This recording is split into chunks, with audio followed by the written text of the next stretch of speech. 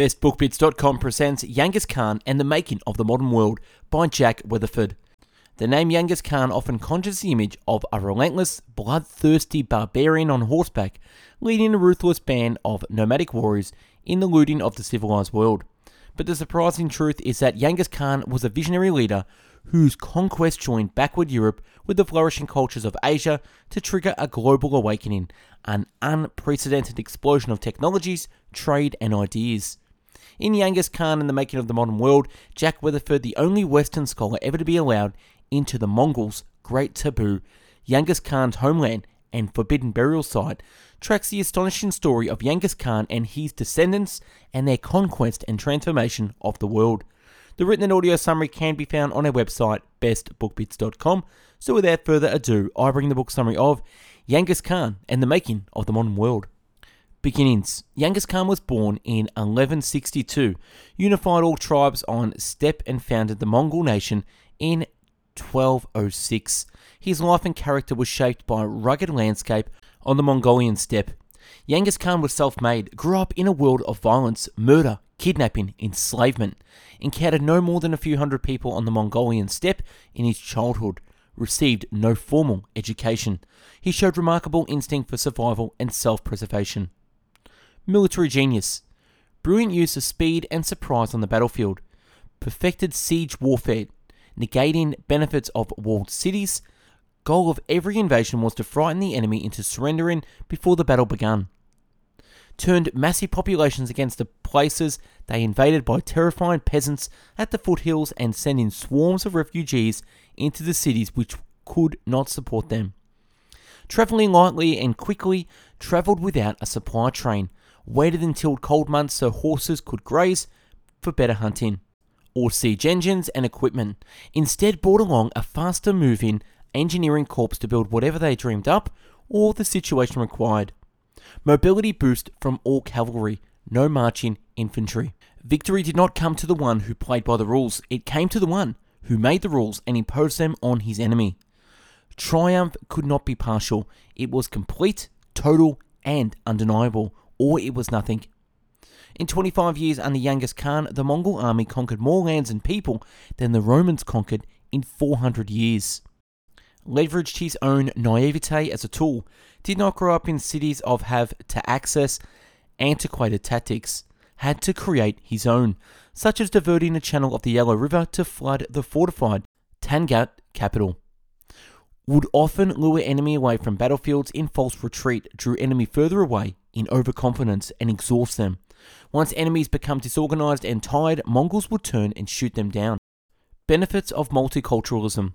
Genghis Khan's army combined the traditional fierceness and the speed of the steppe warrior with the highest technological sophistication of Chinese civilization. Every step on the way combined new ideas and strategies he learned or discovered from different challenges or cultures. Always learning, experimenting, adapting and revising. Never fought the same war twice. Genghis Khan sought talented men as his closest advisors, no matter their origin. Whether in their policy of religious tolerance, devising a universal alphabet, maintaining relay stations, playing games, or printing almanacs, money, or astronomy charts, the rulers of the Mongol Empire displayed a persistent universalism. Because they had no other system of their own to impose upon their subjects, they were willing to adopt and combine systems from everywhere. Without deep cultural preferences in those areas, the Mongols implemented pragmatics rather than ideological solutions. Arbitrary authority. Distrust of arbitrary authority, championed individual merit, loyalty, achievement, and smashed feudal system of aristocratic privilege and birth. Killed all aristocratic leaders, rich and powerful in each conquered land, to decapitate social system of enemy and eliminate future resistance. Loyalty. Inspired deep loyalty in his people by taking conquered people into his tribe, sans aristocrats, as equal members in good standing who could share fairly in the future prosperity.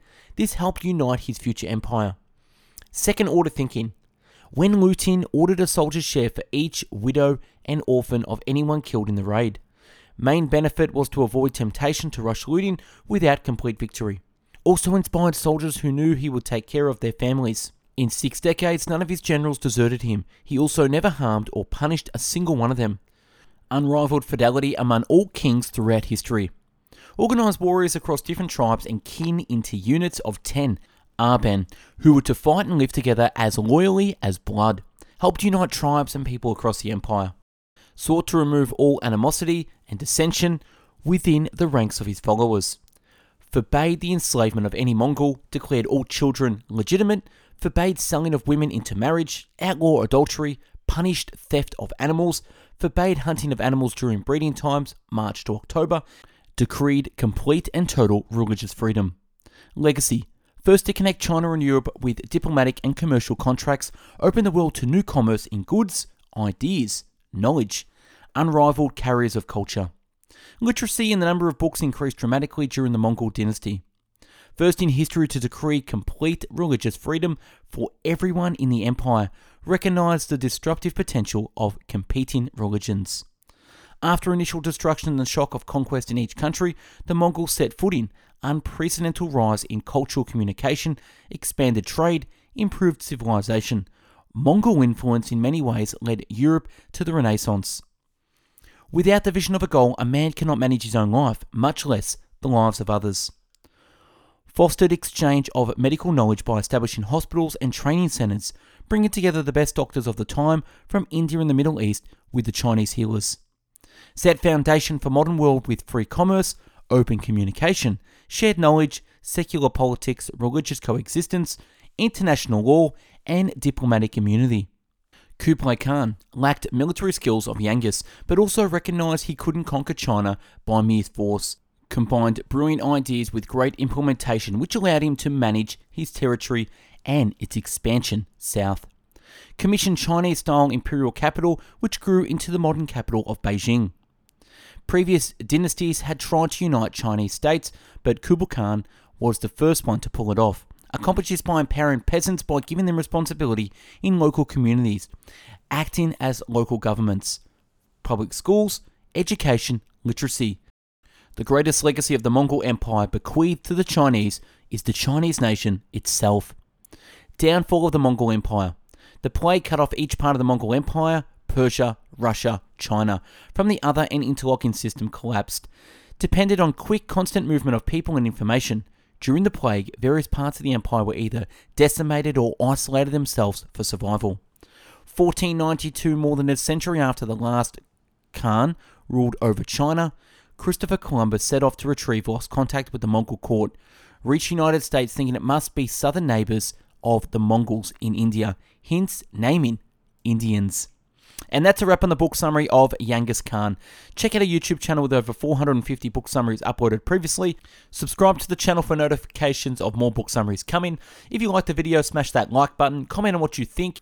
If there's a book you want to do a summary on, comment below. And check out our website, bestbookbits.com, with over 450 written book summaries in the PDF format that you can download in video categories from business and marketing, habits, health, leadership, money, personal development, philosophy, psychology, real estate, sales, spirituality, success, and time management.